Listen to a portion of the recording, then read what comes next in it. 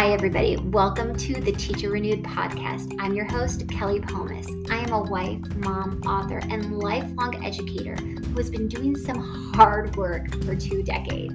This podcast is about renewing hope, happiness, and belief in education. We get real and talk candidly about ways educators across the globe are working to uproot the education system and making transformational changes for all educators and students. And beyond the why and the what these transformational education leaders are doing, we get into the how you, as an educator, can drive toward these changes. I am here to take away the pain, exhaustion that too many of us feel day in and day out and rid ourselves of the question if we made the right career choice. Trust me, you did.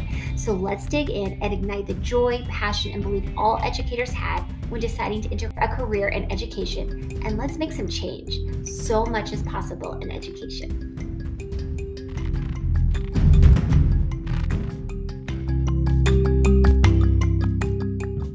Welcome back to the Teacher Renewed podcast. I feel like I say this in every episode, but I have a really special guest today.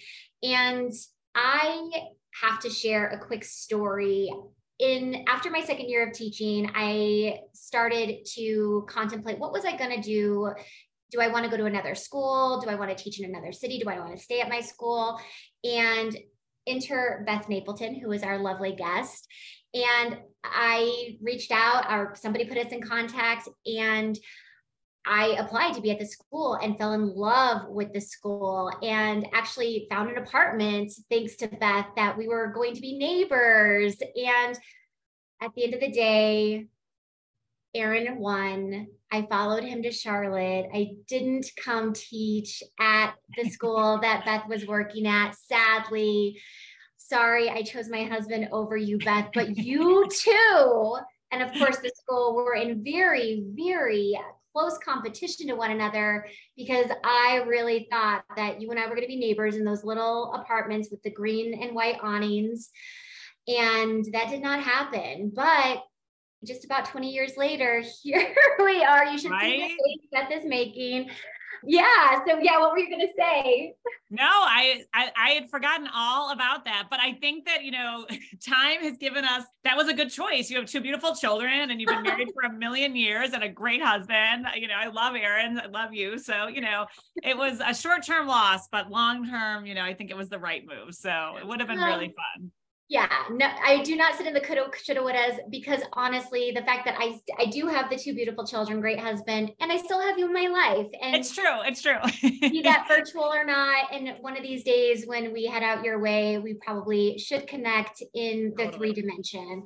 But with all of that said, Beth, just so excited to have you a part of our community today and be able to share with this educator community the amazing work you've been doing. I've been watching you from afar for a decade now, if not a little bit more. And, we've had friends come and go from our lives that are mutual, and all the while still just being so vigilant in education, knowing that there's so much possible. And you are showing what is possible time and time again, from the founding of a school to leading leaders.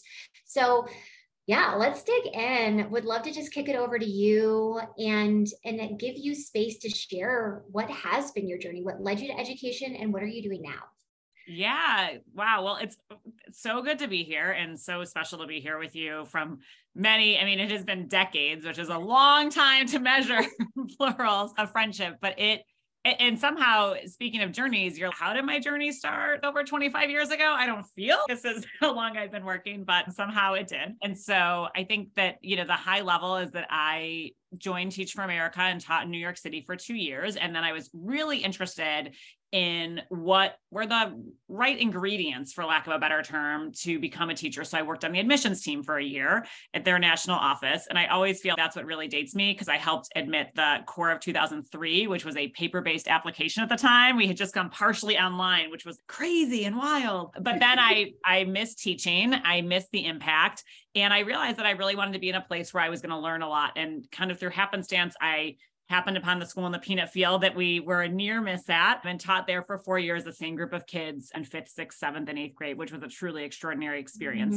And then, it was in rural North Carolina, and I was in my late 20s and wanted to kind of live in a city that's more of my natural place where I belong. And so I moved back to Chicago. And interestingly, I worked at a school that on paper had the exact same mission, but in practice was wildly different. And it was a very unhappy and terrible experience for me. And that's when I decided that, if I wanted to be in education, I saw such a gap from at the time, I don't know, maybe 7 or 8 years in education in how leaders led and managed. And if I want to stay in this for the long haul, I need to learn about how to manage people, because I'm just seeing schools that really had all the right components in place, but the leaders struggle with managing and leading adults, and the school, I'm not going to say collapsed, but really struggled unnecessarily. So I went to Teach for America, led the Los Angeles Institute for a few years, which was a great experience in managing a team and leading through layers and hiring. And it was really great.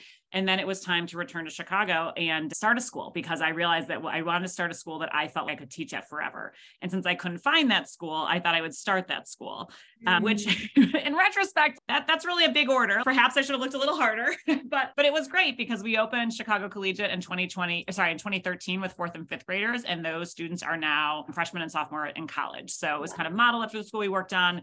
And so I led that school as principal and executive director for 10 years. And then in 2021, when our first group graduated, about 25 seniors with about 325 acceptances to college. It was time. It was the middle of the pandemic. I knew it was time for them to have some new energy. Some things had changed in my personal life. And so that's when I decided to go into leadership consulting and helping other leaders navigate the challenges of leadership, because I think I had been in that seat as a leader myself. And when I brought people in, sometimes it really helped move us forward. I had struggled with the time of getting it. I had been at schools where it was working or not. And so this felt, okay, this is where I can really make a difference. And for me, I just needed the flexibility of working for myself at that particular time of my life.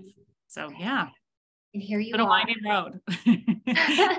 All the while, though, just still very anchored and passionate about education. And in those experiences, can you maybe illuminate for us something that really has driven you or anchored you in why you've stayed? Yeah, absolutely. So I can think back to a time, it was my first year teaching, and I am the oldest of 8 kids, which I don't know if you know that about me now. And my littlest sister is now 30. So it's, but at the time I was a first year teacher, she was in 4th grade.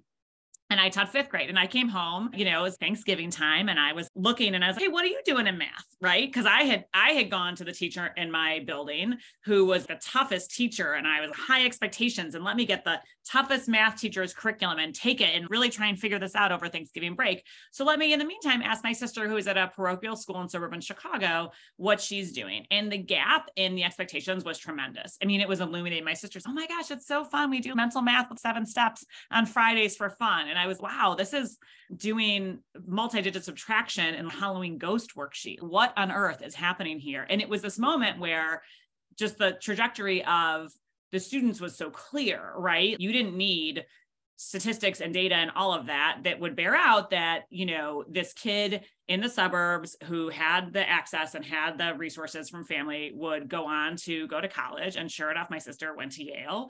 And then the kids who were Dominican immigrants that I taught in Washington Heights in New York City would really struggle because, by the time, they all had about 10 more years until they started applying to schools.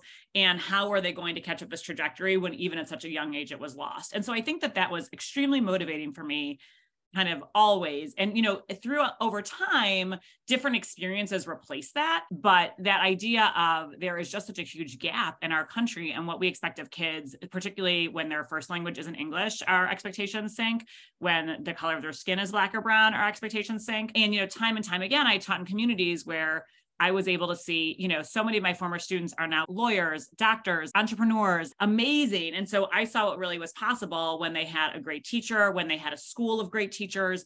And I also stayed in the game long enough, as you have now too, to see all these graduates and this is amazing. And I remember when you were in 7th grade and you were a total pain in my butt And I was, gosh, you would be a great lawyer because you love to argue. And sure enough, Jocelyn is now a lawyer who graduated from Chapel Hill and is using that talent and skill. And it's all right, because none of us stay who we are as seventh graders forever, thank God. And how do we recognize each person's gift and skills and help them with that? So I think I've had just so many examples of what's possible that whenever I come up against the stark realities of what exists, it's we can do so much more to help deliver on our promises to kids as a country, right? And the idea of the American dream. Let's talk about that from the frame of your school. And then let's talk about that from the frame of your consulting. So at the school level, how are you changing the trajectories and the life trajectories of students? What did you do at Chicago Collegiate? Yeah, I think, and look, there's probably a lot. Were I to go back today and design a school from scratch, I would do a lot differently than I did in 2011 and 2012. When we know better, we do better. But I do think that some of the things that were really helpful were, we had a strong suite of assessments to both figure out where kids were on an absolute scale, as well as where they were on a developmental scale, and work to kind of bridge those gaps. So I think that we always had kind of a dual focus. We used to talk about it with our teachers. It was having bifocals. I don't exactly know the mechanics of bifocals. My sense is each lens does something a little different. And it was sometimes we look at through the lens of attainment, and sometimes we look at through the lens of growth, but it's important for the well-being and health and growth of our students that we're always thinking about both elements as we work to help them realize their full potential. So I think that having those assessments in place, and then some of the, we did data days, we did heavy teacher development at the beginning of the year. We always had, and now as a parent, it's funny, I'm like, oh my gosh, I can't believe we did this to our parents, but we would have like a People's Day. And so the teachers took a full 3-day weekend. Then on Tuesday, we would make it a professional development day, so that the work that we all know that happens in teaching at some point over your breaks or your time would always happen that extra day after. Now, as a parent of 3 school-age children, I'm like, oh, wow, our parents were really flexing, but I think they saw it show up in the quality of education that kids got. So a lot of stuff that I think is, a lot of schools are doing, just, strong social emotional curriculum. We did a big shift probably in 2015, 2016 to becoming more trauma informed. That was really, really helpful in general. And then enter the pandemic, and it became the fact that our team and our community had this kind of common vocabulary, common understanding of trauma, ability to think about where our zones of regulation play in your ability to learn was really important. And so I think that also helped, that orientation kind of helped us build as well. So, and it's honestly just a lot of hard work, you just kind of get up every day, right? Fall down. There's a Japanese proverb, fall down 7 times, get up 8. And so that was kind of what it is. We tried this. Did that work? It didn't work. Okay, let's try again. Let's try again until we find what works. And so I think there is a lot about the promises that we make and really feeling it's just so important to deliver on them. So that's been it was really helpful. It was a really powerful experience. It sounds amazing. And I cannot believe that I haven't been to Chicago Collegiate. So maybe another thing that needs to happen when we are there 3 to 4 times a year. Well, you're often there during school break. So to be fair, they're not there either, right? It's the rub. Yeah. Yeah, no. And then I think to answer the second part, I think in my consulting business then, one of the things, so here I am, and, I had a bunch of personal stuff happen in my life. I got divorced in 2018. I had 3 small children, and I could kind of see the writing on the wall that while I am very much someone who likes to start things, and I love starting my school and growing every year, I unfortunately, in some ways, tend to lose a little bit more interest when it's about sustaining. I'm innovating, I'm trying, I'm highlighting. This has been true of me for, my entire career. And so here I am, I'm okay, this is going to start to be great. And I was like, maybe I'll get this. I have to stay through this first class. I have made these promises, but I could see a world where I needed to be more flexible with my home life because I didn't have a partner at home anymore. So it was kind of, what am I going to do and how am I going to do this? Once I get this first group graduated, maybe the second group, maybe I'll stay for the third, but at some point I'm going to need to transition to a role that's a little bit more flexible because I'm the single parent of 3 young kids. And then the pandemic hit, and it became clear that it wasn't going to last the 3 weeks we thought it was going to last, right? We weren't going to go back to school after spring break. And coming out of this was going to be a long haul proposition over many years. And I had a successor who was really ready to go. She's amazing. And she's going to bring the energy to this that I just quite simply don't have at this moment. And so I kind of took that range of time I was thinking about transitioning and said, I'm going to transition at the early part. So I transitioned in 2021, and I was sitting around thinking, well, what am I going to do? And where can I make this impact? Because one thing that working in a school, you never doubt that what you're doing every day is important. It can be hard. It can be challenging. It can be frustrating. You can watch something happen in the news cycle and think, how on earth am I going to talk about this to my middle schoolers tomorrow when I have not even begun to unpack it for myself? But you are never, do I matter in the world, right? People depend on you to show up. And I realized that as a leader, I had become very passionate about helping leaders. I had a really robust internal leadership development pipeline at my school. We really kind of home grew a lot of our leadership. And I realized that I really love that part of my job. I think it's really important. I think it's really important for the sector. And I know a lot of leaders who think, how long can I keep doing this? And my role is to help them make that answer a whole lot longer, right? What can we do? What's the problem? Why are you feeling that way? And how can we help bridge the gap between where you are and where you want to be? And sometimes people just need an extra set of hands, an outside perspective, someone affirming them, someone pushing them. And so I had seen that in my own, there were maybe 3 or 4 consultants at various points who really kind of helped me when I was stuck at some level and helped me push through to kind of take my school to the next level. And so that's where it felt this could be a place where I could be useful to think about. And I consider myself a proud generalist because I'm academically fluent and versed in, data-driven instruction and curriculum and instruction and teacher champion and all the techniques in PD. I also get student culture and staff culture and how important that is to an environment that thrives. I know enough about operations to understand how it underpins those two. And as leaders, we don't sometimes have the luxury to be like, I just want to focus on X. It's, well, I think we actually really need a new curriculum, but I've got a few teachers who would absolutely throw a hissy fit if we changed our curriculum. So while I know this is the direction we have to go in, how do I navigate my current reality while also making sure my teachers feel heard and their voices understood? So I felt, look, I've been through this. I've done this so many times, whether it's that quandary or another one, let me help other leaders who are in that place now where I know where I need to go, but how do I get there? Because it can be such an isolating job. There are a couple of different things that I want to kind of parse out of that. And I'm trying to figure out, where do I want to go first? So knowing that many of my listeners are teachers who are thinking about, yes, I want to stay in the classroom because then I want to go to the leadership route. I want to stay in the classroom, but I also want to see this trajectory and pipeline for myself. So when I'm ready, I have it. You spoke about really building a succession of leadership, and and it sounds like it was a very intentional sort of programming, if you will. I'm putting that in quotes because I don't know, but I know a lot of schools, including myself, as a person who is overseeing this kind of pipeline of leadership. What did you do? I'd love to just hear more about that. Totally. And the other thing I would say too is that I think that it's helpful to have a robust development pipeline kind of at all levels and for all reasons. So I think that some people certainly might think, maybe I want to go into leadership one day. And so this is a path. I think other people think, hey, I love being in the classroom and I just want to grow my skills and kind of keep learning and keep growing. And so, and truthfully, I think that I really, I in many ways, I wish I was still in the classroom, right? I loved it. I love being a teacher. I loved having that sense. And so, and there's, that sense of influence and impact. And so it was really great. And I think that sometimes schools approach this in a way where it's, well, this is going to be so you can go into admin, and it's, or just so that you're interested and engaged and contributing. And PS, you're also a really experienced teacher who has a lot of perspective in our school and plays this valuable role. So how can we use this to amplify your voice in decision-making in the direction of our school, no matter, what you want to kind of do moving forward. So I think it was really intentional. I think in the beginning years, a lot of it happened, it was a startup. And so I think just any other startup in the world, there's a lot of, group decision-making and kind of, you have input into stuff. And there's 3 people who, there weren't that many people who worked there. I had an office in the bullpen with everyone else. So people would be like, oh, you're doing the, you're doing the, job posting to recruit people. I think we want people with this, and this. I'd be like, oh, great idea. And just put it in my document. So a lot of that happened really organically.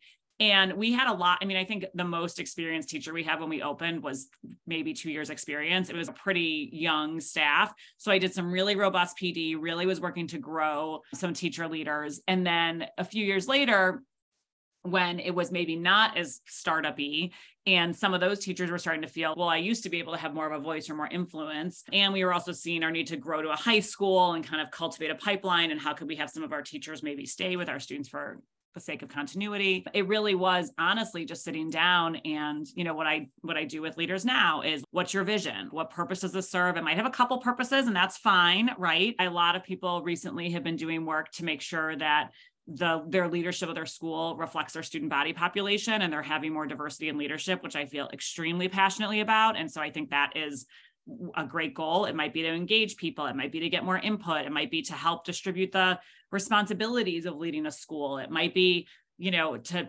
have buy-in. I mean, you name it. So we kind of go through and say, what's your purpose? And then we really hone in on that and then kind of say, well, given that purpose, what's the vision? And then really it's a unit plan, right? It's great. Mm-hmm. So here we have the purpose, we have the vision. And now what's our parameters? What kind of time frame are we talking? Who are we targeting? We try and be really mindful of what do the extras need to be, because people can get, and we're going to meet one Saturday a month. And that sounds a lot to ask people. And this is their job. And most people do their job when they're at work. So how can we integrate this into working hours? Whether that is, and people approach it differently. Some people say, we do need time. So let's stipend people to participate for a week in August before school starts, or let's meet monthly after school, or let's make sure there's a common planning period with people in this group where we could steer them. So, we really I work with clients now based on what I did at Collegiate to kind of say, given purpose and vision, and then kind of resources, parameters, et cetera, how do we create a program that works for you and that also is sustainable? Because my most frequent engagement is not, I call it coach salting. It's kind of part consulting where I do the plan and the synthesis and the focus groups and all that stuff. And then it's part coaching where it's now let's work to put this into place. So it doesn't just gather dust on your hard drive or whatever. And you have this great plan for internal teacher development. What's stopping you from launching it, right? Why haven't you done this? Oh, well, I think that this teacher is going to pitch a fit. And we already discussed why she wouldn't be a good fit for this. Okay, great. Let's role play that conversation. Let's talk through the bullet points. What's the worst? Let's confront our fears. I feel like I do a lot of work therapy where what's the worst thing that can happen? And you just have to kind of sit with that and be like, okay, this would be the worst thing. And okay, but should you still do it in light of that? And how do you kind of work through there? So I think there's just a lot to be said, but really it's what's your purpose for doing this? And I think it can hit a few of those categories, but it really is something that, and actually I often will start working with leaders.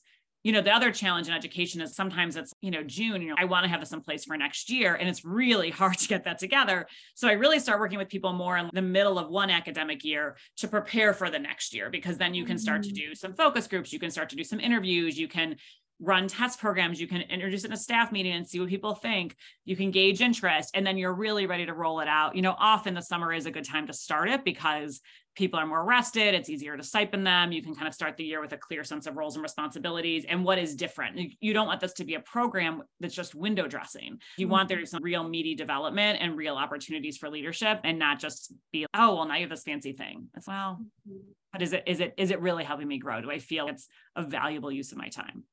Yeah, there's so much there. I think what I'm really taking away though, is that as we're thinking about the development of teachers as leaders, it really is, to your point, in the good old days of Teach for America was, what is your vision? Mm-hmm. What is your goal? What do you want to achieve? And if it's driven, anything that you're strategizing around is driving toward that, then it's a beautiful thing. And that's kind of what I'm synthesizing from you, which is just to your point, it is actually really simple. And yet, because it's human, it's very complex. And you were talking about the mental therapy there. And I think as we are thinking about how fragile the system is right now. And by system, I do mean the people within the system, actually. How are you as a leader of leaders helping to navigate that? Or what advice do you have for leaders who are really having to think about and cost and weigh, or the cost of the fragility of people given just what is real in education right now? Yeah. No, I see this everywhere, from my clients to my own children's school. And, I think that, and I'm always, I say, I only have 2 years of leadership in a pandemic. And I don't know, are we in the pandemic? Are we out of the pandemic? I don't know, but we certainly are going to be dealing with the ripple effects of this on kids academically, emotionally. Who knows for how long, right? And so nobody knows. So, and the system has been put through all kinds of stretches. I think what I often, and this is where, one of the interesting things, like, about your reflection is it is simple, right? In a lot of ways, it's vision, purpose, et cetera. And I think leaders tend to think, well, I could do this.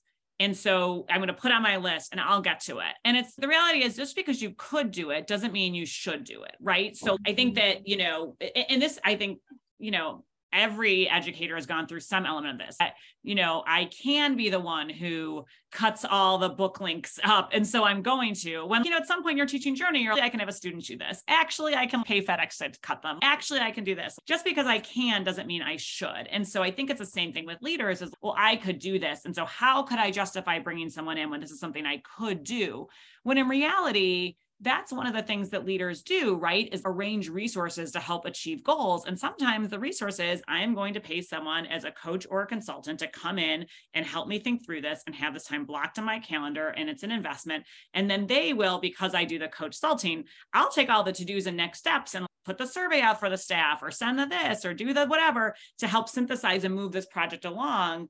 Because even though you could, you also have 10 million other things that you're balancing, and you don't have to be the person who does this. You have to participate. It's your vision, but somebody can take those words. Just, celebrities have ghostwriters for their memoirs. They don't actually sit down and write the book necessarily. They hire someone to take their stuff and make it their own. And it's the same thing as well. And so I think that, I do think that what I see helping leaders now at this point in terms of fragility is two things. One, I think that the value of an outside perspective is really valuable. Now, clearly I am an outside perspective, so I have a bias towards that, but I met a CEO of a small charter network in Brooklyn who said to me this summer, I think every principal needs a coach from outside the system who's not in their building, who does nothing to do with their paycheck, their performance review.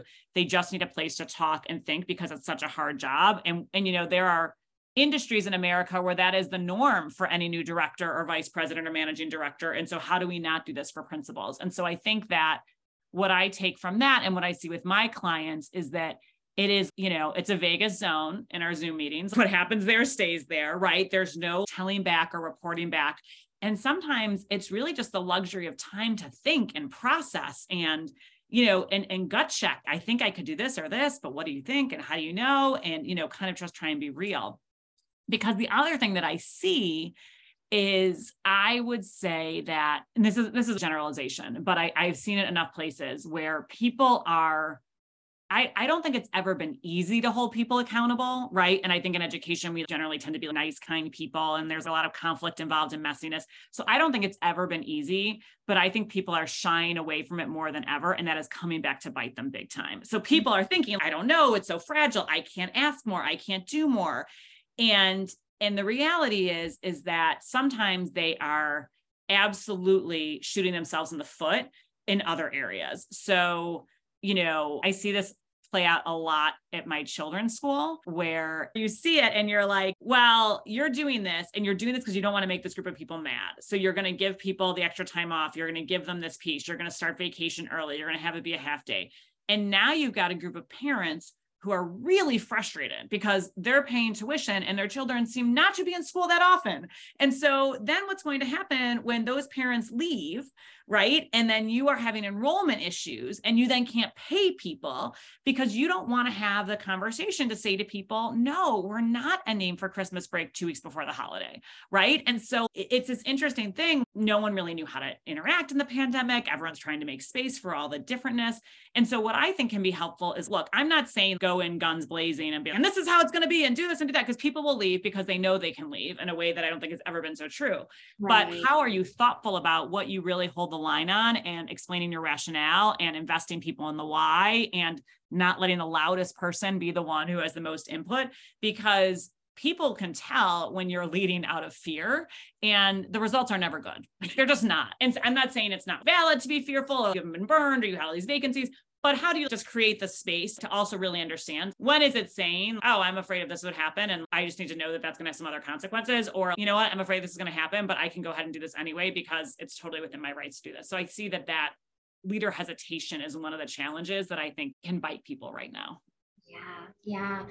Thank you for sharing all of that. And before we close up, 2 more questions. Just one though, having the vast experience you have, and you kind of shared a little bit of this. You mentioned in your questionnaire that you have seen the growth and development of students to now you're looking at them. They're lawyers. They are 30 years old. They are family members. They are parents. And what has you prompted us to with the biggest eye-opening experience when you came back for Christmas break that first year of teaching? What is one of your proudest moments that has really driven you to be, this is what's possible? That is a great question. I think that there have been a lot, which I'm really lucky for. Kind of two are coming to mind. And interestingly, neither of them, often we work on delayed gratification big time in education, which is not to say there's not great moments, right, in that place. But but when I think about the overarching, most career impactful moments, they have happened years later. And so I think that part of being an educator is knowing that, you're putting money in the bank now that will really reap later. And so I used to always say with all these teachers, you have got to stick in this game long enough until you have alumni come back from college and visit. Because when that happens, you start to see the trajectory. And sometimes the day-to-day, oh my gosh, I'm so frustrated. Oh my gosh, they don't do this, they don't do that. Like, you just start to take the long view a little bit more on his development as a person, which PS also, now that I'm a parent, I didn't do that for long. Like, for too long, I let the day-to-day rule my issue, as opposed to seeing as the overall trajectory of where a kid is headed and their social emotional development and where they're at. But I had dinner earlier this fall. I was visiting a client, a small charter school in Durham, and two of our students from Chicago one is a first year at North Carolina Central and the other is a first year at North Carolina A&T. And so I said, I'm going to take you out for a really nice dinner. And I did, I met them at this restaurant and we just had the best night. And sitting there, I met Antoine when he was in fourth grade or in third grade. He showed up for the lottery because he started in fourth grade with his mom.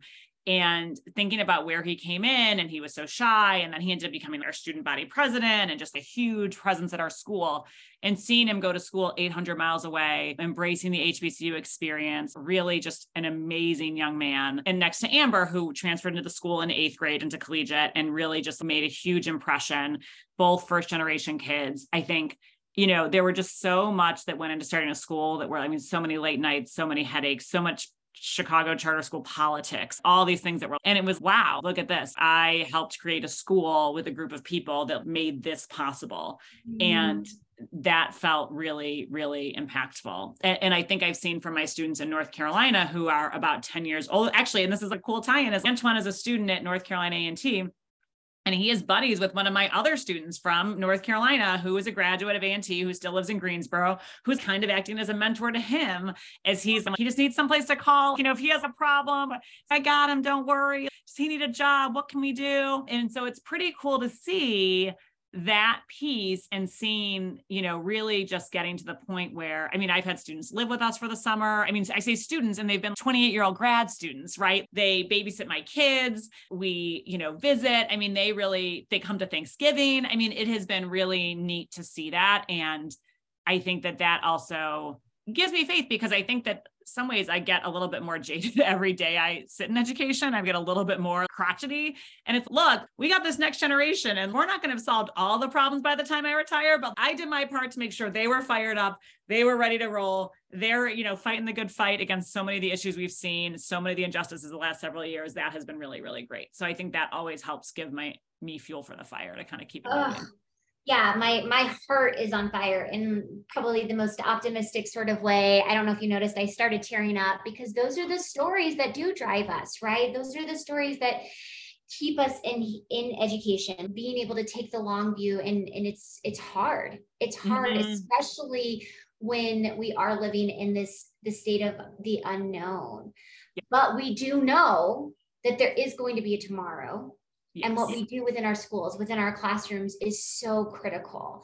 I feel this is such a good segue then to asking, what advice do you have for educators to help them have a renewed sense of hope or optimism for education? I would say that things are just never as dark as they seem in the moment. Things are never as dire as you think. There is always a way out. And I think that I've been in some really dark places as a leader, as a teacher, at various schools, and, there's always a way out. Now, that way it might be difficult. It might be messy, right? It's not necessarily like paved with rose petals, but there's always a way out. And I think that sometimes I've seen so many people be, this is so frustrating. So I think I just need to leave the profession. And it's, you know what? Let's take a few deep breaths. Let's remember why you did this. No situation is all good and all bad. The best situation is not all good, and the worst situation is not all bad. Let's understand the nuance. Let's learn from it, and let's use that to move forward. And I think also remember the skills that got you this place. I mean, honestly, like one of my friends said to me a week ago, who's also a solo parent, and we taught together a million years ago in New York. And he said, I feel having the kids for a weekend alone is it's lesson planning. You need a plan for them, or they're going to have a plan for you. And I was, oh my God, you're so right. We learned this 22 years ago. And oh my God, on Sunday, my kids are driving me crazy because I did not have a plan for them, right? I know this. We know so much as educators about what it takes to get to be successful in use. So how can you tap into your current tools to help with that? How can you kind of rally your troops and resources? And I think it is also, it's a long game, right? I mean, this is not about the next assessment period. It's not about, did today feel good? This is about, I'm helping shape. I mean, I would argue the most important job that we have in our country is to shape the next generation. What do they believe? What are they fired up about? What do they want to do? What kind of people are they? And I think that is what has been, I was teaching in North Carolina, 2003 to 2007. And so, fast forward to the 2016 election and all the, crazy stuff that turned out and whatever. And it was amazing to be, oh yeah. And now we are making plans to go to protest together. And I could not have imagined in 2005, both the direction the country would take and also how necessary it would be to get out in the streets with my 2-year-olds to be, we are not standing for this, but amazing to be. And here are some of the students who, because I could help ignite that spark in them in some small way, shape, or form, we're able to literally be on the front lines of this today. So I think that you just have to keep the long view, even when it's very hard to do so. And is there any advice you have to help people hone in or zoom in on that long view? Look, I have become a huge fan of meditation, and even just the 10% happier, the Insight app, even just 5 minutes quieting your mind and regulating yourself, I think really helps that perspective. I think that when you're feeling your cup is really full and your bucket is full, how do you make a vision board or a wall in your office or the front of your folder that has all the reminders of why you think, this work is worth doing, or the statistics that fire you up, or the pictures of students, or, and it doesn't have to be that we're, marching in protest. It can be this kid started the year not really liking to read, and now they love to read. That's a huge moment in a kid's life. And even if you never are in touch with that kid ever again, that this year was the year that they learned to love to read, and you played a really big role in that. I mean, I think that is, how do you take and mark the successes? As humans, we are hardwired to see the mistakes, the challenges, and the deficits, right? It's how we have evolutionarily survived. So how do you help say, those are all there and those are all real, and here are all the things that are working, right? You wouldn't be in education now if you haven't had some victories along the way, right? So how do you remind yourself of those? And how do you take time for yourself to fill up your tank, to do what recharges you? I remember my first year teaching, we always talk about, it's a pitcher of cider rule. So one night I was not, speaking of lesson planning, I was planning the night before for the next day because I had no idea what on earth I was doing. This is like a long time ago where I literally had a lesson plan book with paper I was writing my plans out on. And one night, a friend and I went out for dinner and we taught together at school. And usually we would do that. And then we go back and plan till 11 o'clock at night and then wake up the next day and be so frantic. But she brought another friend. We all really hit it off. And after dinner, it was, should we go out to get a drink? And it was, oh my God, get a drink on a school night. What are you talking about? That sounds so crazy. I don't have any plans for tomorrow. So I don't know what I'm going to do with these children who are entrusted to my care all day. I don't have the skills to wing it even a little bit, but why not? We're having a really good time. This is the most fun I've had in 2 months, right? Mm-hmm. So we go out, we end up getting a pitcher, right? And split the pitcher of cider and have this really good night. And I'm literally planning on the subway the next morning, which is not something I'm proud of, but it was how it was at that point in my journey. And you know what I realized is that I had a much better day as a teacher that day because I had refilled my tank. I had laughed. I had felt like a human. I had enjoyed it. So even though my lesson plan wasn't quote unquote as strong, right? I came to my students with more to give and more humanity and more ease. And that allowed me to be a better teacher than the best lesson plan till 2 a.m. would have been. And so I think it was this rule where it's how are you feeding the parts of yourself that allow you to be more present and with other people and a little bit more relaxed because I have put in the hours and the hours need to be pulled in. I have slept at my school. I have done stuff like that. I'm not saying that's not the answer, but there is some balance and what do I need right now? And how do I use that to bring forward? So. Oh my gosh. And I think it's so important, especially for the listeners who are teachers, to hear that from somebody who has run a school, who has managed many adults. And, one night of friendship is not going to cost you the future of your students. Right. Exactly. Yeah. Exactly. And I think sometimes the other thing I sometimes see is that people are so maniacal about, I need to be balanced. So I need to be gone every day at 4:00, no matter what. And, I would talk with my teachers and say, look, like, the thing that's driving you crazy is your classroom library isn't organized. It's going to take 4 or 5 hours to organize your library. And if you keep leaving at 4:00 every day, this is never going to happen and you're never going to be finished. And so what if you pick a night and this is the night I'm going to do it, or a Saturday, or bring your friends in or bring whoever in, order pizza and just get it done. And you're actually creating more stress for yourself because I need to be balanced and leave, as opposed to the thing that's driving me crazy. If I put a little bit more into it, will actually lead a path open for me. And so I think that it is, and if you do, I used to do one late night a week when I opened my school, and I would stay as long as I needed to. And sometimes it was very, very long. Thankful to my husband was really supportive, which was great. I would, miss bedtime, I'd miss whatever, but it allowed me the other nights to be home for dinner, to go to a workout class. And so in some ways, it's also, how do we think about these things? Not just as today, every day is the day. It's, I've got this time. How do I flex here so I get more time for myself, and I can flex here to get my work done? And I don't need to be kind of locked into these routines that kind of make me feel I have no flexibility. So that I really appreciate you saying this. I don't know if you know or remember this, but a lot of people do their work on Sundays. I could not have a routine on Sundays because of the Sunday scaries. I would work out on the Saturday morning or work, because if you recall, I had 2 other jobs my first year of teaching. I don't know if you know that or remember that, but Saturday was my day. Saturday was my day. And that felt okay. And I know that a lot of people push back that as a weekend. I wasn't a parent, but Saturday was my day to plan and get through all those things that were causing me stress. So then the rest of the week was just free. And obviously I did not have plannings for the first 5 years of my teaching existence because of the circumstances of my teaching placements. And so I couldn't guarantee those times. And so it was just Saturday. And on those days that, students weren't sent back to class and I could have a planning, and putting that in quotes, I went out to lunch and grabbed lunch. There were so many things, but I love that you're saying, what is the thing that is causing you stress that sometimes we just need to get in front of? Yes.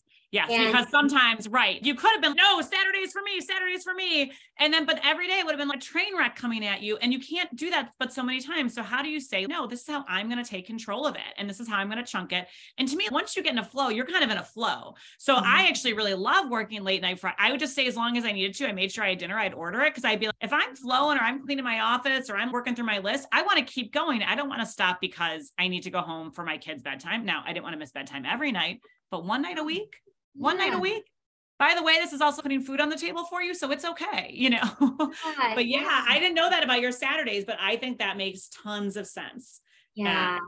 And even now, I encourage Erin, go in on a Sunday if you need to. We've got this. But Beth, my heart is so full right now. I adore you. And now I'm going to get emotional just because we have been through so much in our histories, and I'm thinking about Keith. So I'm just going to. Of course. Keep the holy, right? You got to keep the holy. Keith Burnham was the ultimate. He taught me so much about leadership, so much about keeping a standard of excellence. I miss him every day. Honest to God, every day. And he was such a bridge for us, Erin and me, to the world of GCP, which is the school that we've referenced multiple times. And so definitely attributing this episode to him. And just grateful for your passion and urgency and fire that is still lit, and that you are igniting across so many lives. So thank you.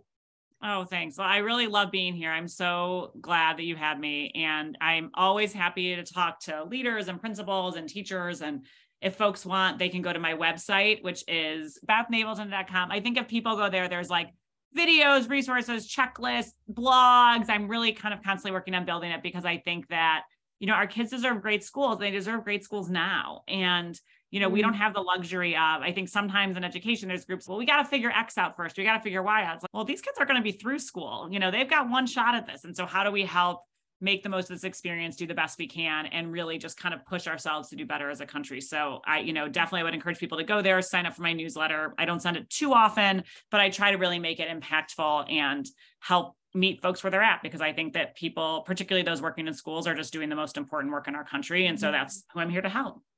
Thank you so much, Beth. It was such a pleasure, Kelly. Thank you. Beth, thank you so much. Here are the takeaways from today's episode. So much is possible when you have a great teacher, and especially when you have a school of great teachers. We must invest in our teachers, especially the teachers who are wanting to stay in the classroom. Number 2, never doubt what you are doing is important. Number 3, just because you can do something doesn't mean you should. Is there someone more equipped to support an effort so that you can ensure you are constantly prioritizing your purpose and vision? Number 4, in education, we work on delayed gratification. As educators, we are putting money in the bank now to reap the benefits later. We have to take the long view. Education is a long game. We are helping to shape the next generation. Number 5, things are never as dark or dire as they feel, and there is always a way out. It might be messy, it might be dark, but there is always a solution. When we know better, we do better. Let these moments of challenge be lessons, and then know we can learn and do better. Number 6, we are hardwired to acknowledge and focus on mistakes, deficits, and challenges. We have to rewire how we think and do things. Take up meditation, create a vision board, write down even the smallest successes you have those statistics or pictures available to remind you why you do this. Ground yourself and know that you are making a difference. Number 7, our kids deserve great schools, and they deserve them now. Number 8, fall down 7 times and get up 8.